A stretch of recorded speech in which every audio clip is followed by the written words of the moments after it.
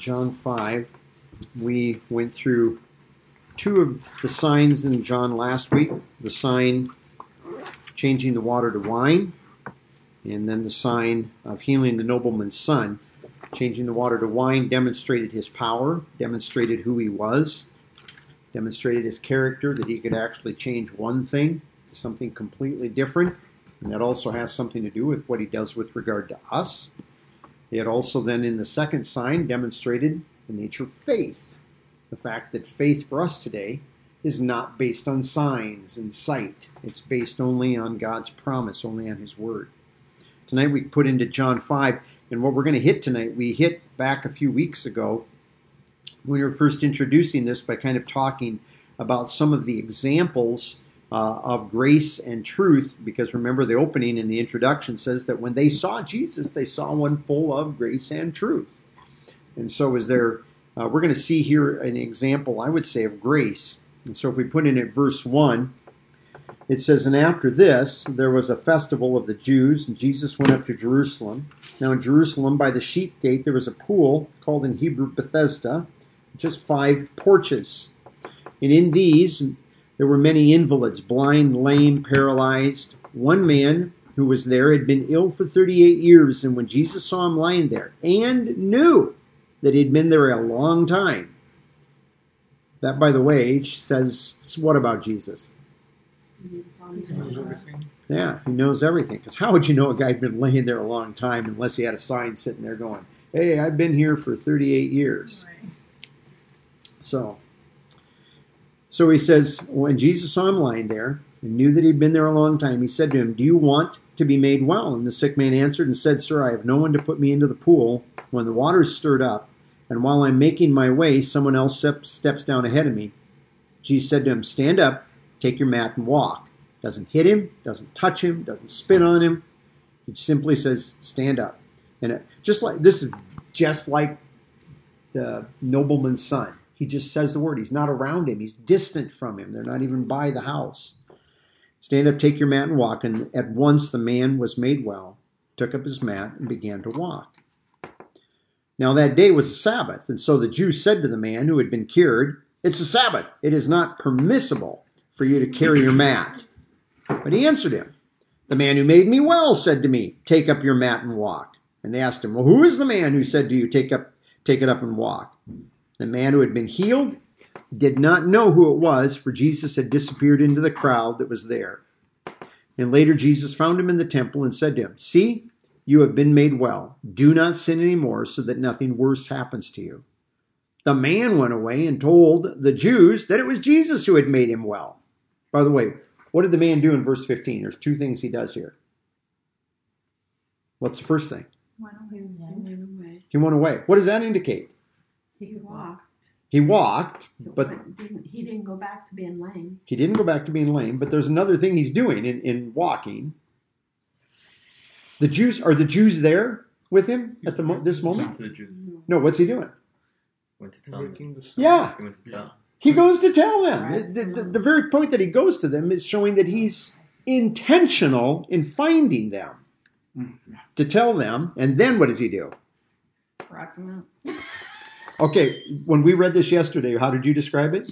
Threw him under the bus. He threw Jesus under the bus. Yeah, that's the way my wife said this yesterday in the car. So later Jesus found him in the temple and said, verse 15, I missed my verse. The man went away and told the Jews that it was Jesus who made him well. Therefore the Jews started persecuting Jesus because he was doing these things on the Sabbath. But Jesus answered him, "My Father is still working, and I am working."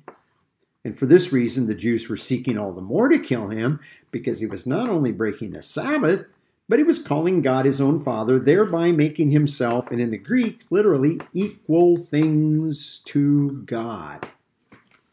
He says he's equal with God. And the Jews really understood. By the way, that's really important, because John's putting that in there as an interpretation for people like us that would read that saying, well, we call God our Father. We wouldn't think that we're making ourselves God. But in their culture, for somebody to say, "My Father," that was really Yeah, that was Claiming you're part of the household. it was and it's claiming to be God in this context by saying he's. The Jews always spoke of God as their father. You never said my father. That individualized it in a way that's not true with the rest of us. We are not. In fact, where would you go in the Bible to demonstrate that if you're not a believer, you're not part of God's family? Where's a verse that just plainly says that there's. Well, how about God the one chastens in its own. Ephesians that says you're children of God First by John. faith in Christ Jesus? Okay, let's go take a look at that one. First of all, I don't know exactly which one you're referring to, but I know one in Ephesians, and let's go back to Ephesians chapter 2. Let's go to Ephesians 2. Keep going this way. Yeah. Next book, very next book. Ephesians chapter 2. Short. Yeah, it's so short we just flip by them, don't we? One, the book is short, like it's a couple It's a pages. really short book. Just a couple pages here. Ephesians. This might be one. There you go. What'd you say? Ephesians what? Ephesians 2. Ephesians chapter 2. Let's go to verse 1. We might have hit this. I don't remember.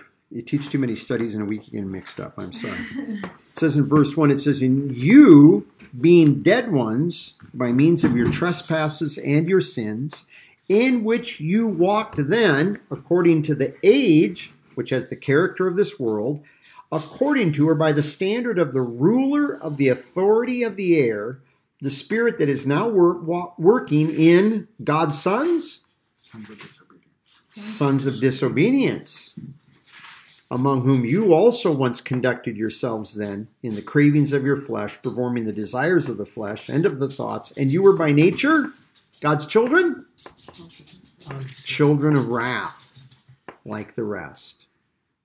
So that seems to indicate you were that at one time. You're not that now. If you're a believer in Christ, you're not that anymore. We're not one anymore. We are no longer a child of wrath. We're no longer a son of disobedience. We are now one of God's children. Now let's go to the end of the New Testament. John. Let's go to Somewhere in First John. 1 John. Okay, I was going to say it's the same writer. There's a lot in First John. This is one of the key verses. So 1 John chapter 3. Oh, yeah.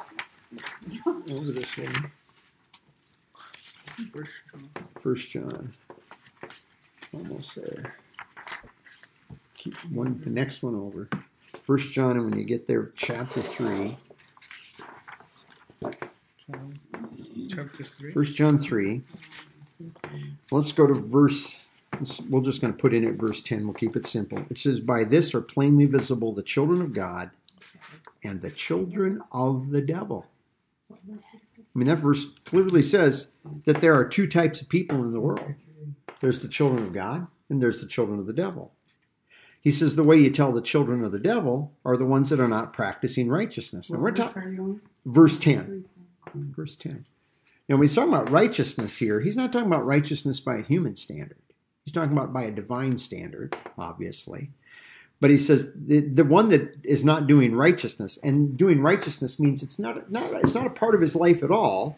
It says this one is not from God, and then he goes on in the last part of this, starts with an "and," which in the Greek we take as what we call an ascensive chi, fancy way of saying we're translating chi even rather than and. And so he's saying the one not doing righteousness is even the one that is not loving, doesn't just say people, it says his brother. His brother. I was just listening to Kevin Jeffries this afternoon speaking down at his church, and he says probably one of the worst problems in churches across the world today is that we are trying to love everybody but our brother. And he says the Bible never once calls us to love the world, never once calls us to love the neighbors. It calls us to love our brothers. That is our charge. And he says if Christians actually would spend time actually loving other Christians instead of bending over backwards to try to make the world like us. And he says it's hard. It's hard to have love in a church when you're doing everything in your power in a church to make unsaved people comfortable to sit in your midst. Because you can't really be real, genuine Christians before each other, trying to make those guys comfortable. Because the things you're going to do and say among yourselves as believers in your family, well, just think about what you talk about in your house, behind closed doors, with your kids, because this happened in my family, that my parents would turn and say, no, we don't talk about this to other people. I don't know if you ever do that, but it's like you just kind of sometimes would say, this is for our family. This is not for everybody else to listen to. And likewise, that's true with Christians. And the New Testament is very clear on this. Our job is to love each other. And Jesus says, that's how all men know you're my disciples. Not by the fact that you show love to them. That doesn't show them anything. It's when you love other believers and they go, how come I can't be part of that? Well, let me tell you who Jesus is. That's really what it is. It's kind of like the question about do we trying to make people feel warm to win them to Jesus rather than them seeing warmth among us. It's not that we're rude to them. The Bible never says to be rude to them, ever. But anyway, the point is... So like when I told Jen that following the Jesus of Mormonism leads to hell. That's straightforward. That's straightforward. Can I get you some water? It felt really mean. Do you know what? When Paul is in... But see, she, though, is seeing what they're doing as love. Right. Because she doesn't. So Because she hasn't apparently really witnessed a real kind of love. They're being nice by, doing nice things that nice people do for each other rather than people that are exhibiting a genuine real care. And I think in many cases they're convincing her, no, see what I'm doing is love. Right. Not that she's experiencing love herself, because if she actually stopped and thought about it, it'd be like works, guilt, and things like that, and it'd be like, oh, they aren't loving me. Yeah, She for said her, I don't genuine think love she's being the experiencing real thing. any of those things. Like This is genuine leather. No, it's fake. when we asked her, so do you believe what the Mormon Church teaches? She's like, honestly, I don't know what they teach. There's some other nice people. I really like the community that they create. And I feel welcome to the community. that's why I always tell, if I could, I would be a Mormon because I like them. I told her that. About But I have to wipe out everything about God. So what's more important?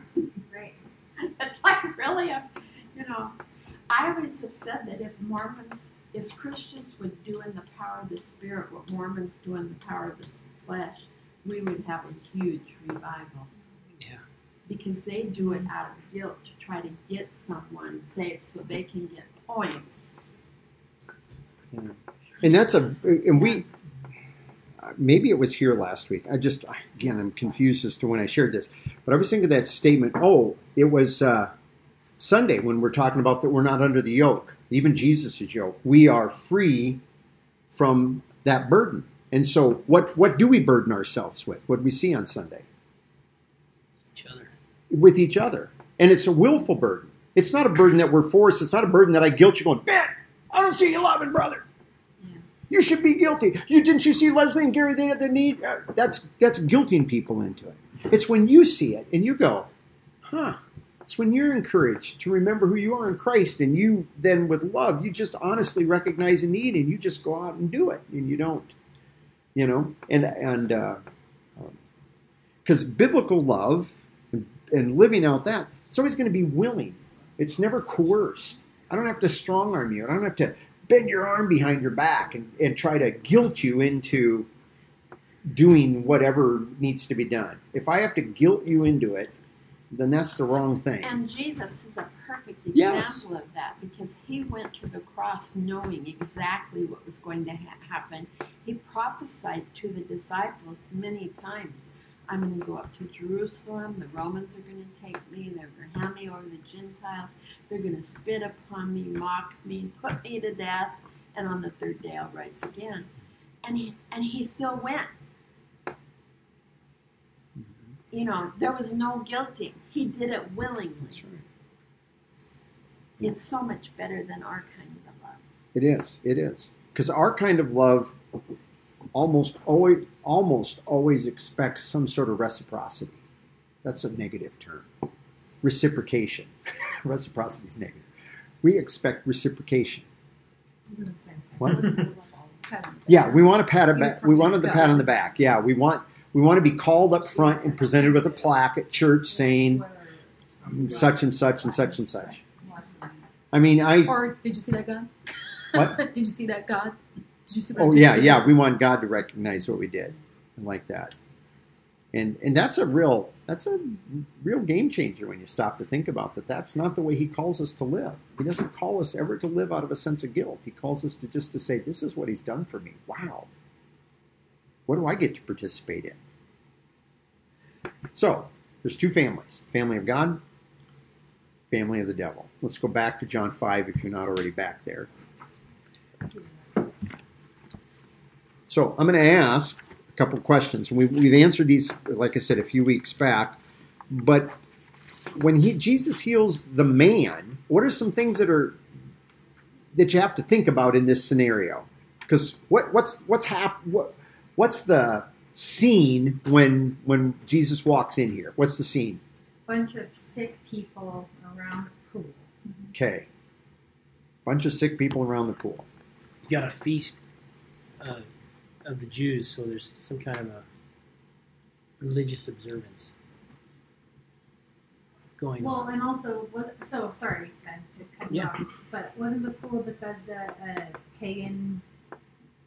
It was some kind of pagan worship place. I mean, like I don't think so. you don't think it was? It's a pool that they brought the sheep in to the city, and they brought them in through a gate. And the pool, the main purpose of the pool originally, if I remember correctly, was that they walked the sheep through the pool to wash them off before they took them into the city and eventually would take them up towards the temple for sacrifice, if I understand. That's whether it originally had another purpose and was repurposed for that I cannot speak to.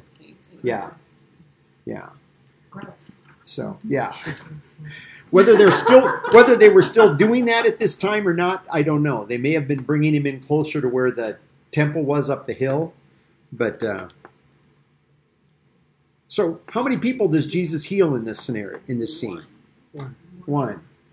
And he healed a really good man, right? Sin no more.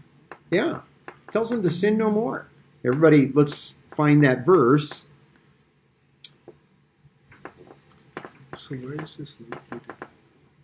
Where's where's the sheep pool located at? Everybody keep your finger in, see if you can find a map of Jerusalem in the back of your Bible. I don't know how you do that if you have a tablet version. Yeah, I don't. My other one had had like 4 locations marked all over Jesus. Well, and I'm telling you to do that, and I don't even know if I have a map of Jerusalem in mine. I don't. Okay. I got one. No, I don't. The NIV Study Bible has one too. There you go. Mine was cool because it said the actual things So- he did. Jesus. So can you see where it is? Sheep gates in the northern end, right? It is up in the northern end, and so that isn't too. So that's not right next to the inner court. Actually. okay. I was thinking it was down closer to the city of David, so I was wrong. So it is, according to Ben. Oh, there it is. Yes. Oh, there it is, clear up high. I was thinking it was down low too. Yeah. So it is right up there, right, And right there. I don't know if you have one, but here you go. Yeah, some don't have. It's usually in See the back. that? There it is. It's right there. Here's the temple. Here's the sheep gate. Here's the sheep gate right Sort of in the main temple Did area. you see that? Sure, no. There's the temple, and there's the sheep gate right Okay. there. Gotcha. Did you see it? It was Eddie? like Yeah, it's There's like the that. temple, and there's the Sheep sheep So, gate. like, is it like this is where it was all like gated or whatever? Like, Well, there's a wall all the way around. Yeah. Only certain Okay. gates to get into Oh, Jerusalem. I mean, so this was an Sacrifice. inside, Yeah. right? Then? Mhm. That's crazy. And they would take them like up here. Does or? it show the pool there, like pool of Bethesda? It's above it.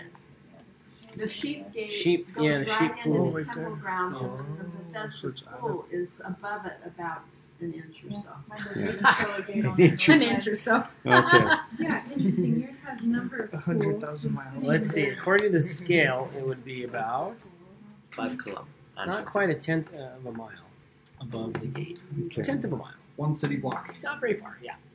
So we have a lot of people. They're around a pool. It's not even, from what we understand historically, if it's accurate, and that's where they think it is. And the reason I think that's where they think it is, because remember, this city has been destroyed a lot. I think I'd heard years ago that the streets that Jesus walked on in parts of Jerusalem are probably under about 20 to 30 feet of rubble. That's how much destruction has come on this city in the last 2,000 years. So we have a pool, we have a lot of people sick, and we have a very deserving man. No. Verse 14. It says, and Jesus finds him in the temple. So now the man's up to the temple. He's gone up to the temple. It said, look, you're healthy. Sin no longer. He doesn't say, hey, glad to see you're sick. He says, you become healthy. Sin no longer, so nothing worse happens to you. Now, we don't know this for sure, but the implication by Jesus' statement is that the man's illness was due to his sin. That's a sin.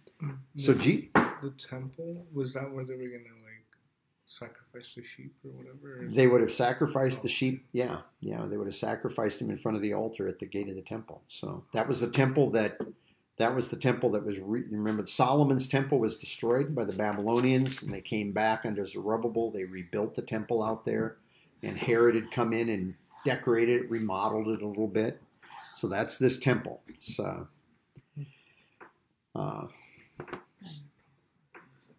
so with that, then, he comes up there. So what does that demonstrate? That Jesus would take a man. He's got all these people. Is there a chance that somebody around that temple, or around that pool, probably, let's say they were somewhat innocent in the fact that maybe they were born. Maybe they're like the man born blind in chapter 9.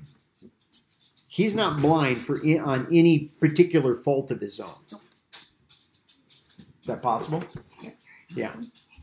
And yet Jesus picks one person out of all that crowd, heals him, and that man is, from what we can tell, most likely a sinner. Everybody, we're all sinners, yes. But this man is apparently blatantly so. Okay. Now, Peggy... I'm sorry. So, I feel like I missed the part about why we decided that he couldn't walk because of his sin. Because of the statement in verse 14 where Jesus says, sin no longer, so nothing worse happens to you, implying you were in this condition because of some sin. So quit doing that. All right. Now, my wife asked me yesterday, we're driving up, and I've been genteel about this, but I'll just be blunt. And we don't know this, but this is what for years people that study this have suggested what this man was from. They think he had syphilis. Because syphilis causes lack of strength in your legs. So it's not like this man could do nothing, because the man apparently could try to get himself over to the pool, but couldn't actually get over there in time. We don't know that for sure. But that is what has been suggested, because I guess back at that time, that was actually a real common, because they didn't have any way to treat it back then. And so as a result, a lot of people that have it, and it would be trouble them long enough that pretty soon they would lose. Contrary to the story of he fell out of a tree when he was a little boy. Sure. Yeah. Which he could have been. He could have been a naughty little boy that went up a tree and his mom told him not to. It could have been that simple, but I don't think that Jesus' statement here seems to kind of have a little bit of strength to it. A little more kick. We don't know that, though. I'm just suggesting. Sure. I don't go around and say, "Oh, this is what the man did." Just if you ever say it, they say this is what some people told me that guy had syphilis. That's why. What you can tell them is this is what he said. It's in the Greek. This is what he said. Scholars have suggested. Yes. Okay. So you're saying? So I'm assuming you're saying syphilis is a sexually transmitted disease, right? But I'm looking at this though. He's been like this for 38 years. I'm not sure. Sure. How the current old is he? issue. Well, we're at. Good point. But I don't know if this is something he's currently. Maybe he is still. I mean, he's saying he stopped sinning, so you've been caught in the act of sinning. And there's the possibility that now he's healthy. Maybe he'll go back and resume. Look at. Well, it says he's been an invalid. My Bible says right for 38 years. Exactly. So that's what I'm saying. He might be healthy. He might go back and resume bad behavior. Yeah. Can I ask you one other question? Remember where you're going. But in verse 6, along with this, the NIV says, when Jesus saw him lying there, and then it says, and learned that he had been in this condition a long time. But you said, and knew. No, it's the word he experientially knows this. Wow. Skidowsko. So that's So I really think it's Bad not just translation. objectively, it's really experientially Sorry, knows. Maggie. Crossing it Got out. that one wrong. So oh let my me just- God. Why would experientially know it say that? this should have been oida? I think experiential shows He's you God. something about the fact that as God, he has more than just an outside knowledge. He has a knowledge that actually gets up close, can really, shall we say, get up close and personal to know what's going on. Yeah, I just would have think that would have been oida. Like he knew this guy had been like this for this long.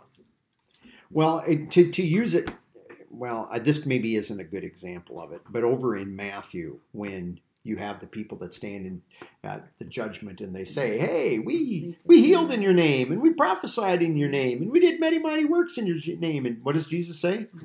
Never knew you. And he uses this word, meaning I've never had a relationship of any sort with you. In that context, gnosko really makes sense. Yeah. This place is a little tougher in that regard Yeah. to kind of suss out exactly what he's getting at.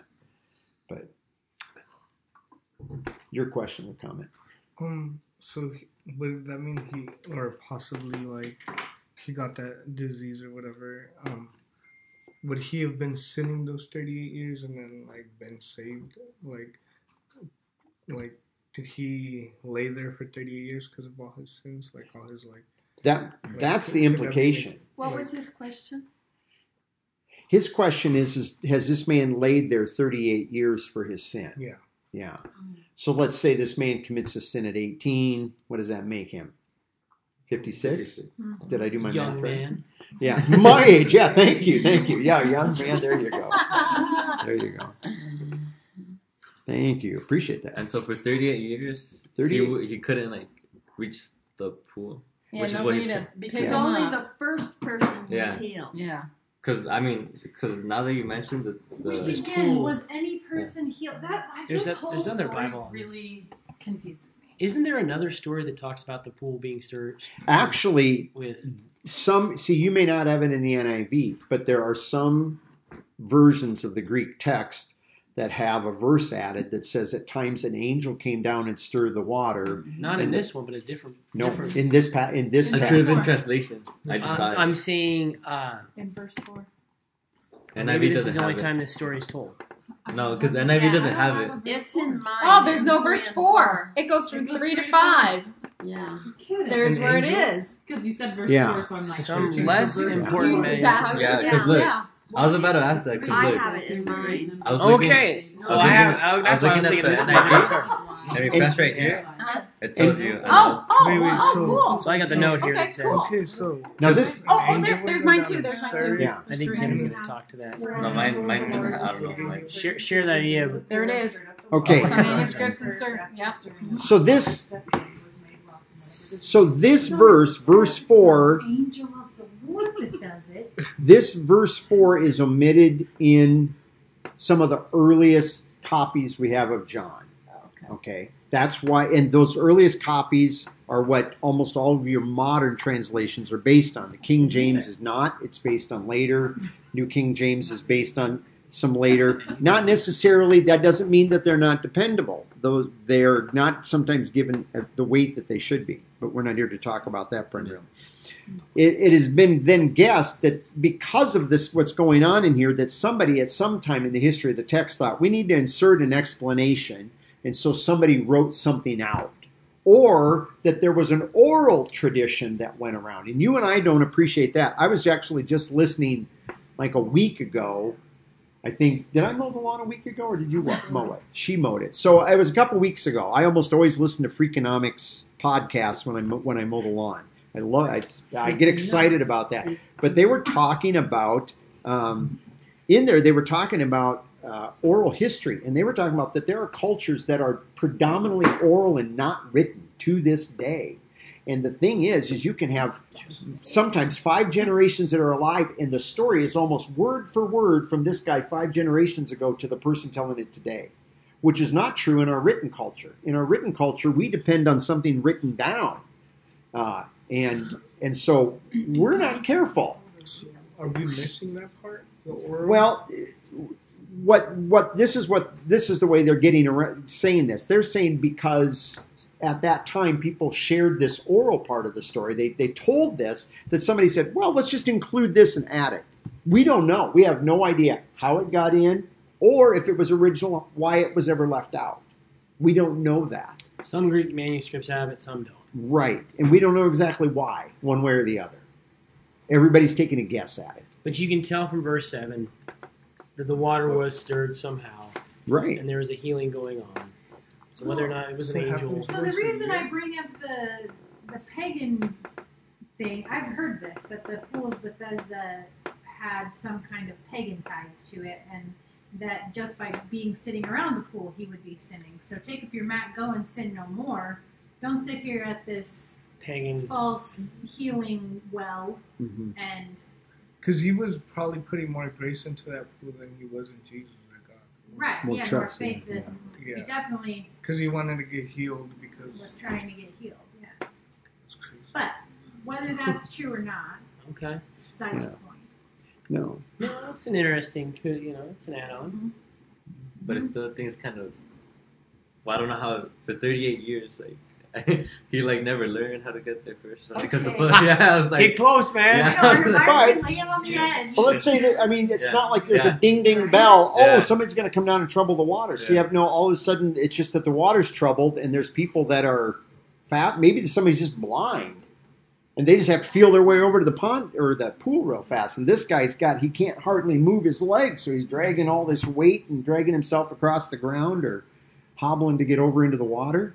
And the thing is that the pool would most likely have been open to the sky. And these guys it says there were many porches. So these people are all sitting out of the sun in the shade of these porches waiting for this to happen down there in the pool. So that means they're not right next to the pool. They could be 15, 20 feet away from the pool, sitting in these porches. I mean, well, I guess it was good So much because human Jesus himself healed them. So keep your finger here and just go back to chapter 1, just to remind ourselves before we ask this question. Oh, yeah. Yeah. So technically, what it's saying is that somebody would come and stir it once a year, and somebody would get healed. Well, we don't know how often they came to stir it, whether it was once a year or once a month Or Jesus was the only one that did it. Maybe. It apparently had happened because the man had observed it, and other people had gone in and had gotten healed, and he'd never been able to get it because he couldn't get there. So let's see it this way: if you were sitting at the pool 38 years, and the water got stirred, and you watched a lot of people get healed, or for 38 years you watched people hobble down to the pool, get in, and hobble back out of the pool, you'd go, it ain't doing nothing for them. And you'd say, I'm not waiting around anymore. But apparently there was something real happening. For 38 years. Yeah, to have that kind of Okay, patience for so 30 here's years. what Yeah. she's talking about. This is online.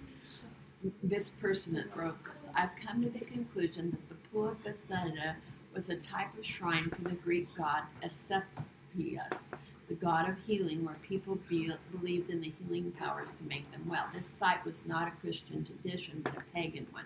What would have been Christian anyway, a Jewish one. Jesus definitely interferes in this pagan practice. Jesus shows he's instantly able to heal a man who does not know who he is, therefore has no faith in him to heal. Not just that, but he heals a man who's not been able to experience the healing powers of Asclepius. Perhaps in the account, John is telling the reader that the power of Jesus is greater than the power of that dude. The story is a demonstration of power by two opposing forces. Now, he goes on to say how, but that's what she's referring to. And that That's makes awesome. me wonder. Well, I don't believe that false god has any power, so I don't believe they're real. But Satan's real. Mm-hmm. So was this pool being stirred by demonic forces or by an angel, as your translation said? Right. And that we can't know, because if we go with the angel text, it's an angel from the Lord. Right. If we don't go with it, then we don't know who's stirring it. We just know the Yeah. water stirred. Yeah. That's all we know. But that almost made it sound like that god of healing was stirring it, and I don't believe that's the case. which would have been a satanic miracle thing. But we do have to be careful with that because we have examples of Satan and his demons healing. In fact, the man of lawlessness is going to win over almost the entirety of the world in the future, except for believers, by doing signs, miracles, and wonders, like the apostles and Jesus himself did. They're going to fool people. In fact, I think we're going to hit it Sunday. I'm not for sure because I'm trying to decide. I'm trying to pare back how much stuff I've got. But we're going to. But in Matthew 24, Jesus says that there are going to be people that are deceiving. He says they're going to do signs that are so convincingly deceptive. He says that they would deceive even the elect if it were possible. He's saying it's not possible, but the signs are that convincing that even the elect would be tricked. Even the elect would be deceived. So I think we need to remember Satan and his forces have the ability to do things that are beyond our understanding of natural powers. Yeah. That just seems to me, though, every time in the Bible, if there's a false person healing somebody or something, they point it out. That's not pointed out here. Usually this is actually the case. So this is by God, and he's like, you've been here a long time, I'm going to heal you instead of you waiting for this pool. Yeah. That's right. So they were offended. They have to take off at this moment. I offended them. Hey. I don't know about that pool. But I got a basketball award ceremony going. Have fun. Thanks, you guys. Clap for us for Kylie. Okay. Oh, yeah. So we're going to go back to John chapter 1. We're going to look at verse 14. John 1:14. It says, "And the Word became flesh, it tented out among us, and we gazed upon his glory," or his reputation as one that was a special kind from the Father, full, and that not from the Father, actually, it's from alongside the Father. It's para. It's the same word that's used over in John 1:1. Anyway, John 1:14. no, that was pros. I'm sorry. This is from alongside the Father. Anyway, full of grace and truth. But he's full of grace. So he says, you know what we saw when we watched Jesus operating? We saw one that had the reputation of demonstrating grace.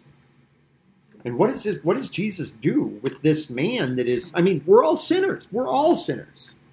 But this man that is plainly a sinner. I mean, he even, so much a sinner that what does he do after he's healed? He says, Go straight to What does he do? tattling. He doesn't say thank you. Yeah. And he goes and tattles. He doesn't say thank you. He doesn't give glory to God. He doesn't give glory to God. He runs back and he tattles. My wife said yesterday, he threw Jesus under the bus. I mean, that's really the epitome of grace, that you would do something for somebody even when they... It seems kind of strange that he's getting healed and then somehow instantly not instantly, but very soon is bumping into the Pharisees. Well, it's just And it's outside like- the temple, right? That's right, it's at the temple. Well, yeah, but if you got healed, would you head to the temple or would you go home?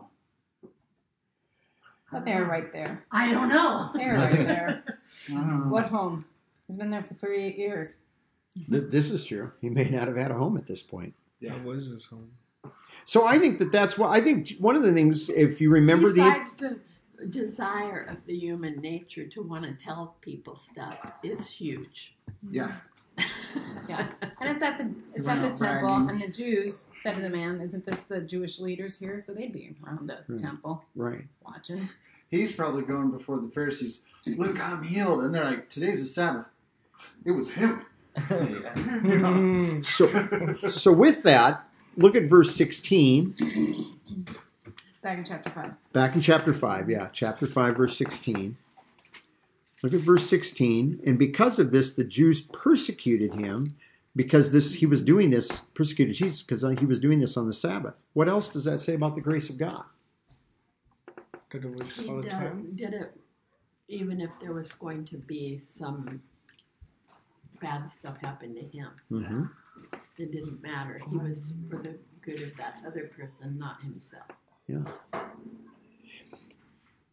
That is not what I was thinking of, but that's good. What I was... Go ahead. Doesn't affect if you're under law. have to follow the law. We can't do this because this is law. And I think that's Jesus is living under law, and I think that's important for us to always remember. He does live under law. Paul tells us that in Galatians. He was born under the law. But keep in mind, what he's doing in this book is John is seeing things that he did that are demonstrating to him, he was demonstrating things that are true now. He didn't talk about it in detail because this stuff Paul calls a mystery. Grace as a way of life, Paul says, is a mystery, meaning God hadn't talked about it before. So Jesus didn't really talk about our way of life by grace, but he demonstrated it by his conduct.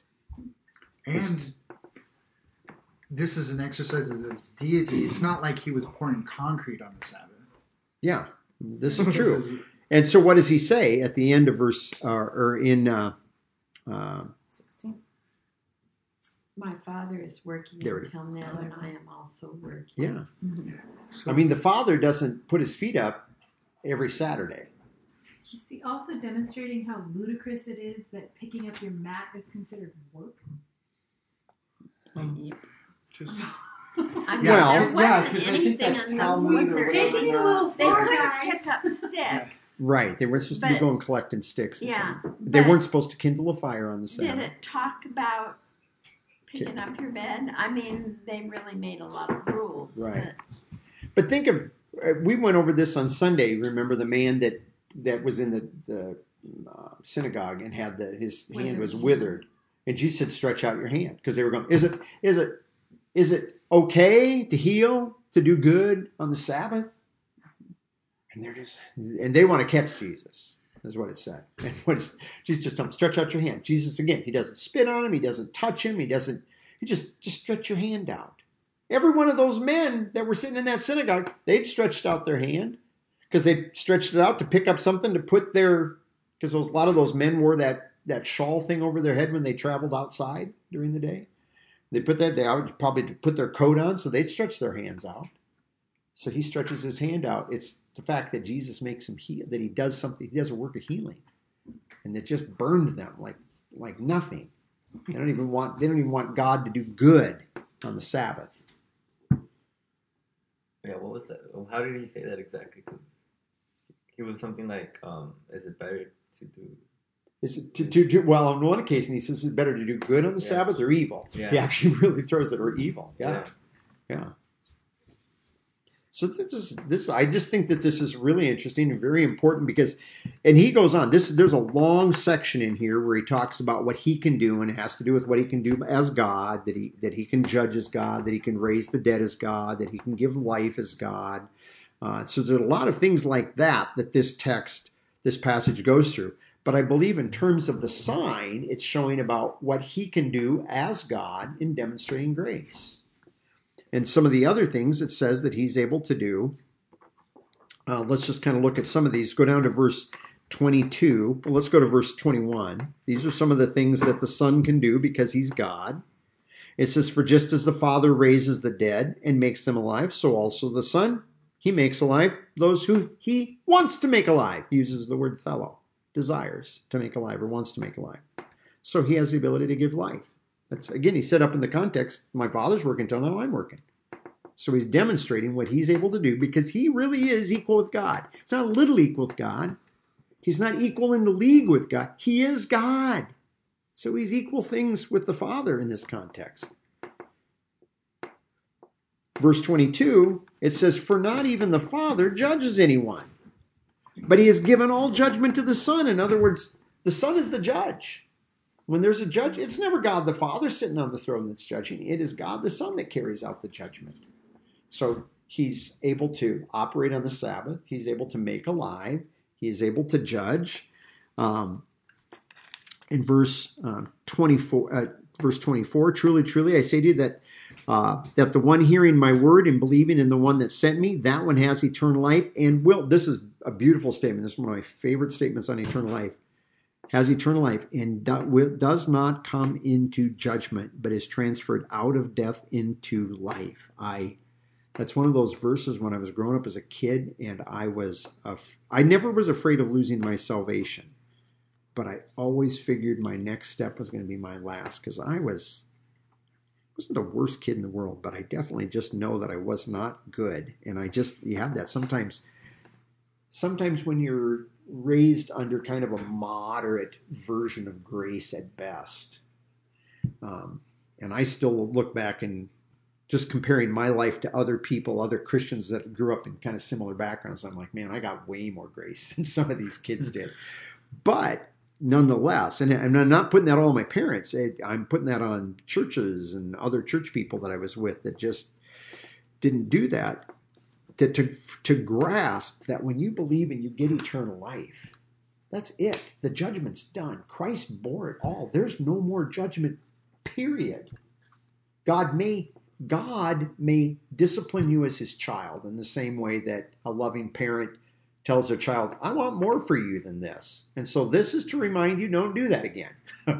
Because I want more for you. It's not to say, I'm going to do this, and if I have to do this again, we're done. You're not my kid anymore. No, God never does that. God says, I love you too much to let you behave like that. That's a big difference between God going, you bratty child, that's rage. That's not love. God disciplines us out of love. Anyway, the main point is, we have eternal life, and we do not come into judgment. We've transferred out of death into life. And then it says in verse 20, yes. What does he mean we do not come into judgment? And shall not come into condemnation. Big word. Yeah, condemnation is just a bigger translation for a word judge or judgment. Real strong okay, judgment. so we do not come into judge by... Meaning God doesn't judge us. Okay. And what's the judgment? Judgment ultimately is when God's going to stand there and look at you and go, you don't make it. You're out of here. You're going to go to the lake of fire. It's when Jesus tells people, I never knew you. Depart from me. Yeah. And we've got different times. We have that in Revelation 20 where Jesus is sitting on the throne and these people are judged because they're dead, spiritually dead. Not they're physically alive, but spiritually they're dead. And they go to the lake of fire. We have Jesus talking about that in Matthew 25. Matthew 25, where he's judging the sheep and the goats, and it says that those that are the goats, he says they go away into place where there's weeping and gnashing of teeth. They go into the fire that was planned for the devil and his angels, but they're going there too. These people.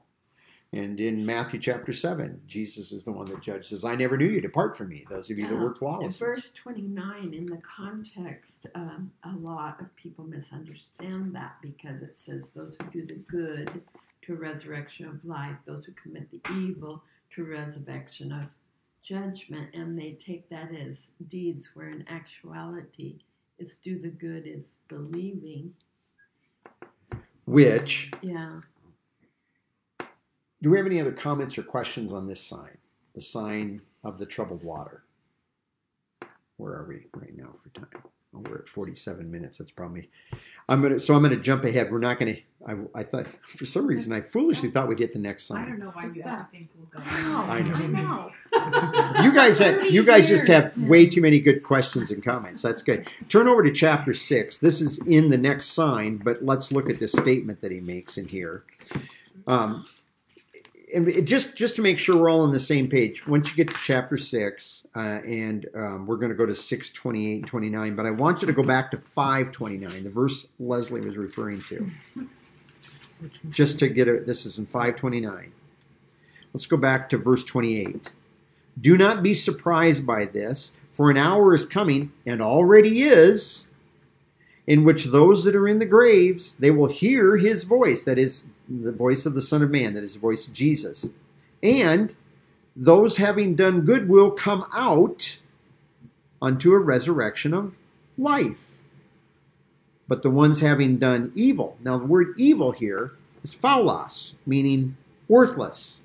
You did something and it didn't turn out to be anything. It was worthless.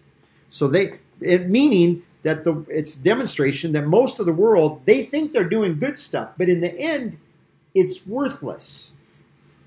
It would be like if you asked your 5-year-old to fix Thanksgiving dinner and I'm going to stay in bed, and you turn them loose in the kitchen, would you serve what they worked on for 3 hours or 4 hours in the kitchen? Would you serve that? No, usually it would be worthless. They might even cook a bird, and chances are the bird's not done. It's not edible, things like that. The whole point is it's worthless. So would it be, sorry, No, would it be no. like, you could do a lot of good things, like to be like liked by people, but at the end of the day, like if you don't believe in God, or believing His work, like believing in His work is worth more than like all the good deeds you could have probably done, like in earth, like believing in His word and stuff like that. It's like That's right. a greater value type of. Sure. So let's go to chapter 6, because this I think maybe will further answer your question. Chapter 6, and these are the next verses. Jesus is telling them, 28. and He's telling them to stop working for the food that perishes, but for the food that remains to eternal life. And then verse 28. Therefore, they said to Him, what should we do that we might work the works of God? In other words, what works does God want us to do? Remember, He talked about those doing good over here in chapter 5? Well, this is another time. They're now asking, what good things we do? What do these works of God? And Jesus says to him, this is the work from God, that you should believe in the one that He sent. Which tells you what the good work was before, when it was talking about good work and bad work. The good work is believing, and the bad work is the disbelief. Mm-hmm.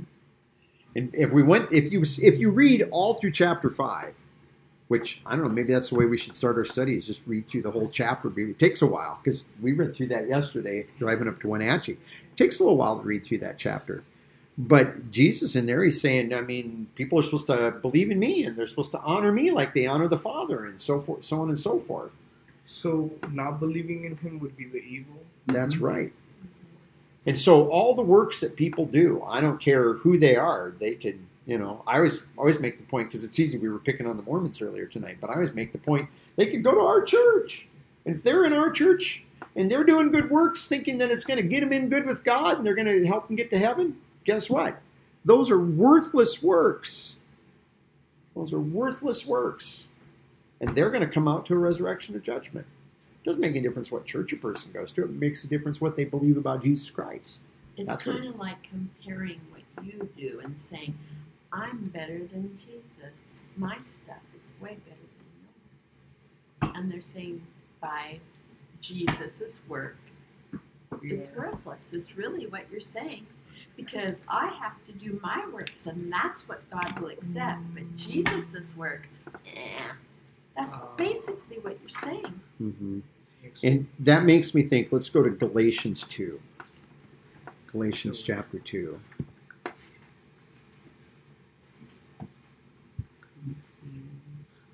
There you go.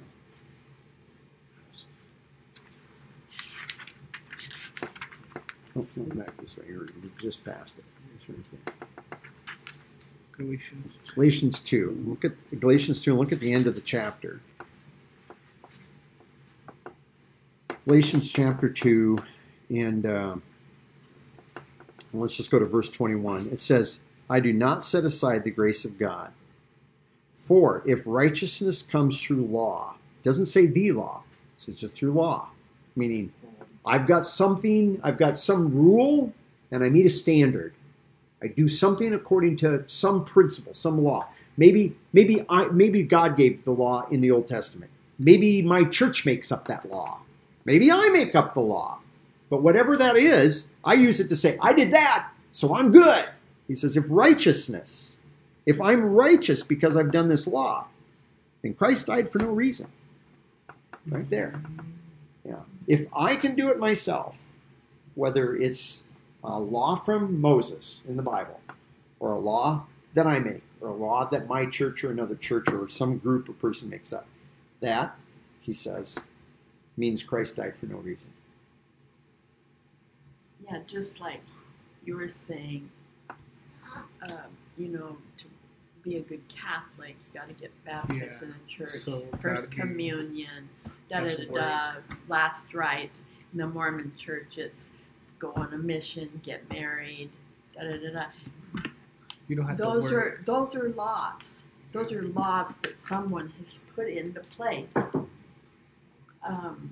they don't measure up to what Jesus did. And they persuaded us of like, you're doing good by doing this, so like God will like you more, whatever. It says, not by works of righteousness that we have done, but by, But according to his mercy, yes, he has saved us. yeah, that's Titus 2. 3:5. 3:5. 3. Titus So and he's 3:5. talking about those words that the church has like made up, like the rules or whatever, right? Yeah, or any kind Yeah. of rule. And interesting enough, well, If you go to the Muslims, they say you got to pray 5 times a day towards Mecca. You've got to, Pilgrimage. you got to go on a pilgrimage. You got to do this. You got to do that. They have a little set of rules too. Any Baptists have rules. Oh, yeah. Some Baptists do. That's what Jesus is talking about, like those rules that Yeah, they don't cut it when it comes to God. yeah. Turn over to the next book, just a couple pages, and go to Ephesians 2. This is the classic verse I grew up with. This is the verse I always would have quoted. I would have quoted you this verse when I was probably 8 or 10 years old. Mm-hmm. Ephesians 2, verse 8. Known this verse since I was a little kid. It says, "For by grace you are saved through faith, and it's not of yourselves, it's God's gift, and it's not from works, so that no one can boast."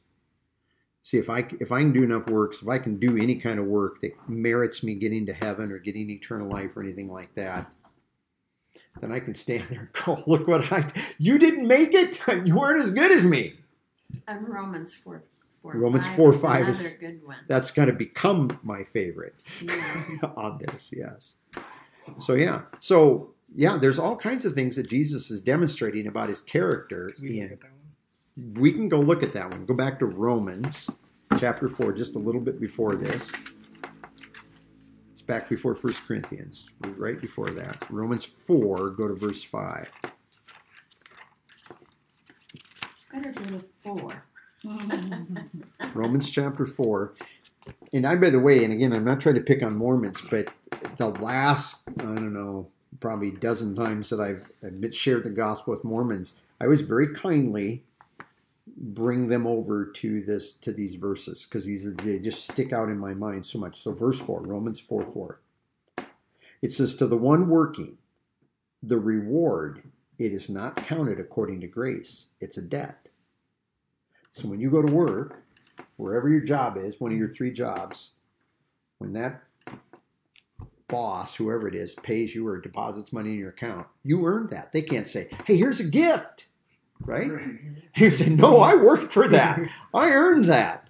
I put in some time doing stuff." So he says, so if you do something and you get something, that's not grace. That's a debt. They owe that to you. But, verse 5, "To the one that does not work, but believes in the one who justifies," or that's a fancy way of saying declares righteous, the one who declares righteous the ungodly. What kind of people does he declare righteous?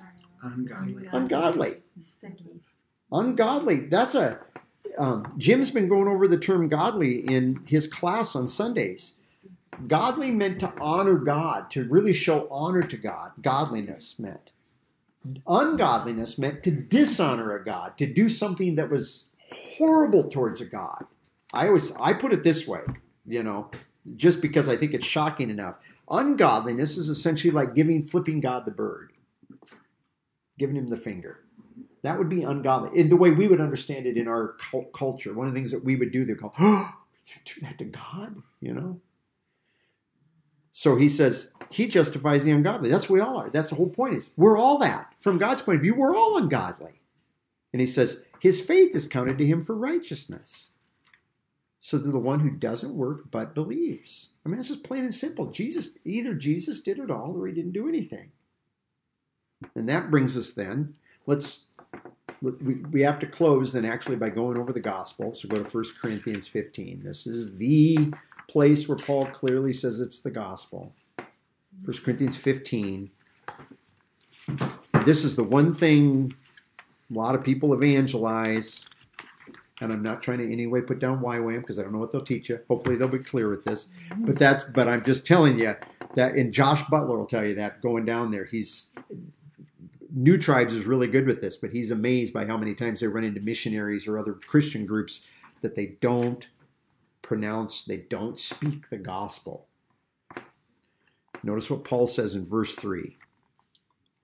And he tells you, well, let's read through the verses before this. For I make known to you the gospel or the good news, which I preached to you, that you received, by which you stand, through which you are saved, through the word that I preached, if you're holding firm to what?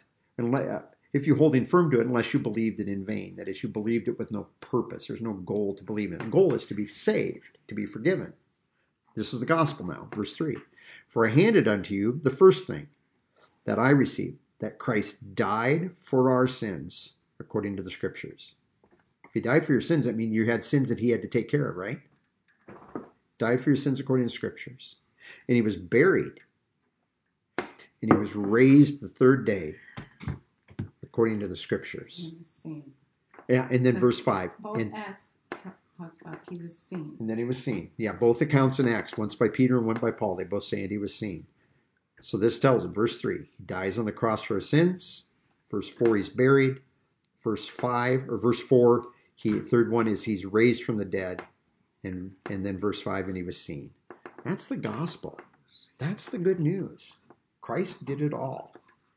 So when he says, according to the Scriptures, he says Christ died for his sins according to the Scriptures, and then again he says, was buried and rose again the third according to the Scriptures.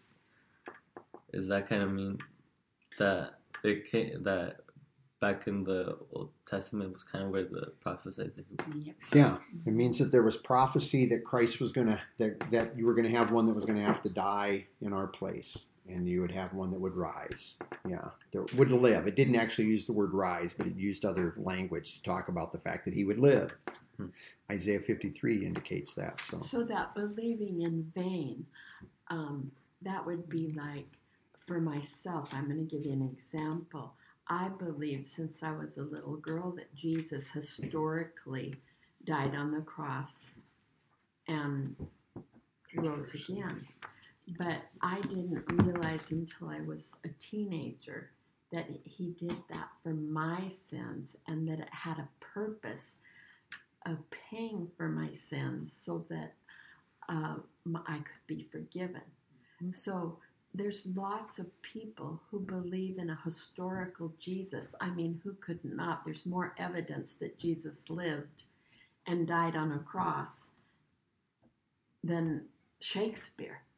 But in vain means, No oh, purpose. well, he died. It There was had no a purpose. person. The It was purpose- for you. He Yeah. died for your sins in So your he could place. be forgiven.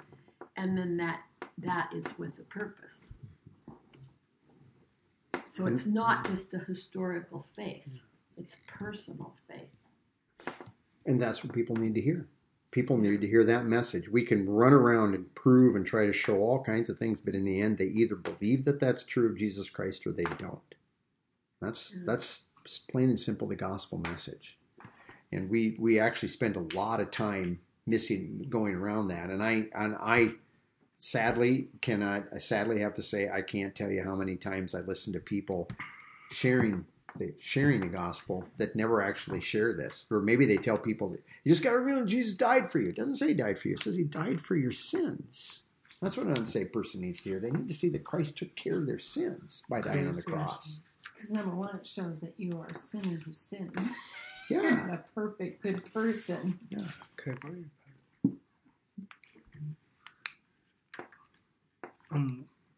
What was the part where he says that he Some dies people for are- his sin? Verse 3. The unsaved are not convinced that they are In need of- exceedingly sinful. They look at the things they do. Well, I fed that person. That was basically a good thing, And they don't understand how far separated we are from God and the place where we're supposed to be and how much it takes to make up for that. It took God dying to make up for that. So you think feeding people in a soup kitchen or giving 10% of your income is good enough? It's never going to come close to being dead and being dead as God. Mhm. Well, he had to take on humanity was the biggest. It was one of the biggest things. So that he could be a fair representative of man. Suffer all of our infirmities. So we've moved kind of from the sign that really is demonstrating grace and demonstrating what he can do because of grace, because he's God, and moved from there over to kind of where we are now, where it's God's grace. However, and we're not going to chase this down because we'll be here another 20 minutes, which wouldn't be a bad problem, but really what Jesus' sign is about is not just about how we get saved, it's also about how we live. It's the fact that we live by grace, which is also, again, another struggle that a lot of us have. I remember when I left seminary and came to Royal City. Oh, I know what grace living is. I had no clue. I shouldn't say I didn't have a clue, but I was almost clueless. It's been a long thing, learning a lot of stuff through the years. Anyway, I'm not going to regale you with that. So, any other comments or questions of any sort here? I mean, look at Jesus really showed that man grace. I'm going to do something for you that you obviously don't deserve. I'm going to do it for you anyway. And how does that man react? He doesn't. He doesn't say, wow, that's your God. You did that for me. Not because I'm a good person. No, I'm going to go rat you out to the superior so that I don't get in trouble. He wasn't a good person before it, and he wasn't a good person after that. Yep. Yeah. And, a believer can be that way. Yep. You don't, you're not a good person before, for sure, and afterwards. Your whole attitude now is, God's given me so much grace. He continues to give me grace. I can live like a graced one now. I don't have to live like someone who is a slave to my sin nature or to the world or to Satan. I'm freed from that, alive to God. And I have that new kind of life because the Son gives me life.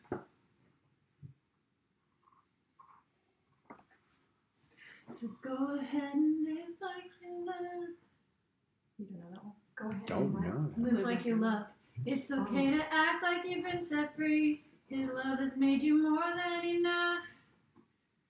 Go ahead and be who he wants you to be. Who is live that? like you love. Live like your love. I think live like you love is what it's called. Okay. So we got there's one song for Sunday. There's a song. Yeah. There's a song. Oh man, you don't even want to know all the songs that I sang while we were doing this. You were hymnizing yourself? It's Hawk Nelson.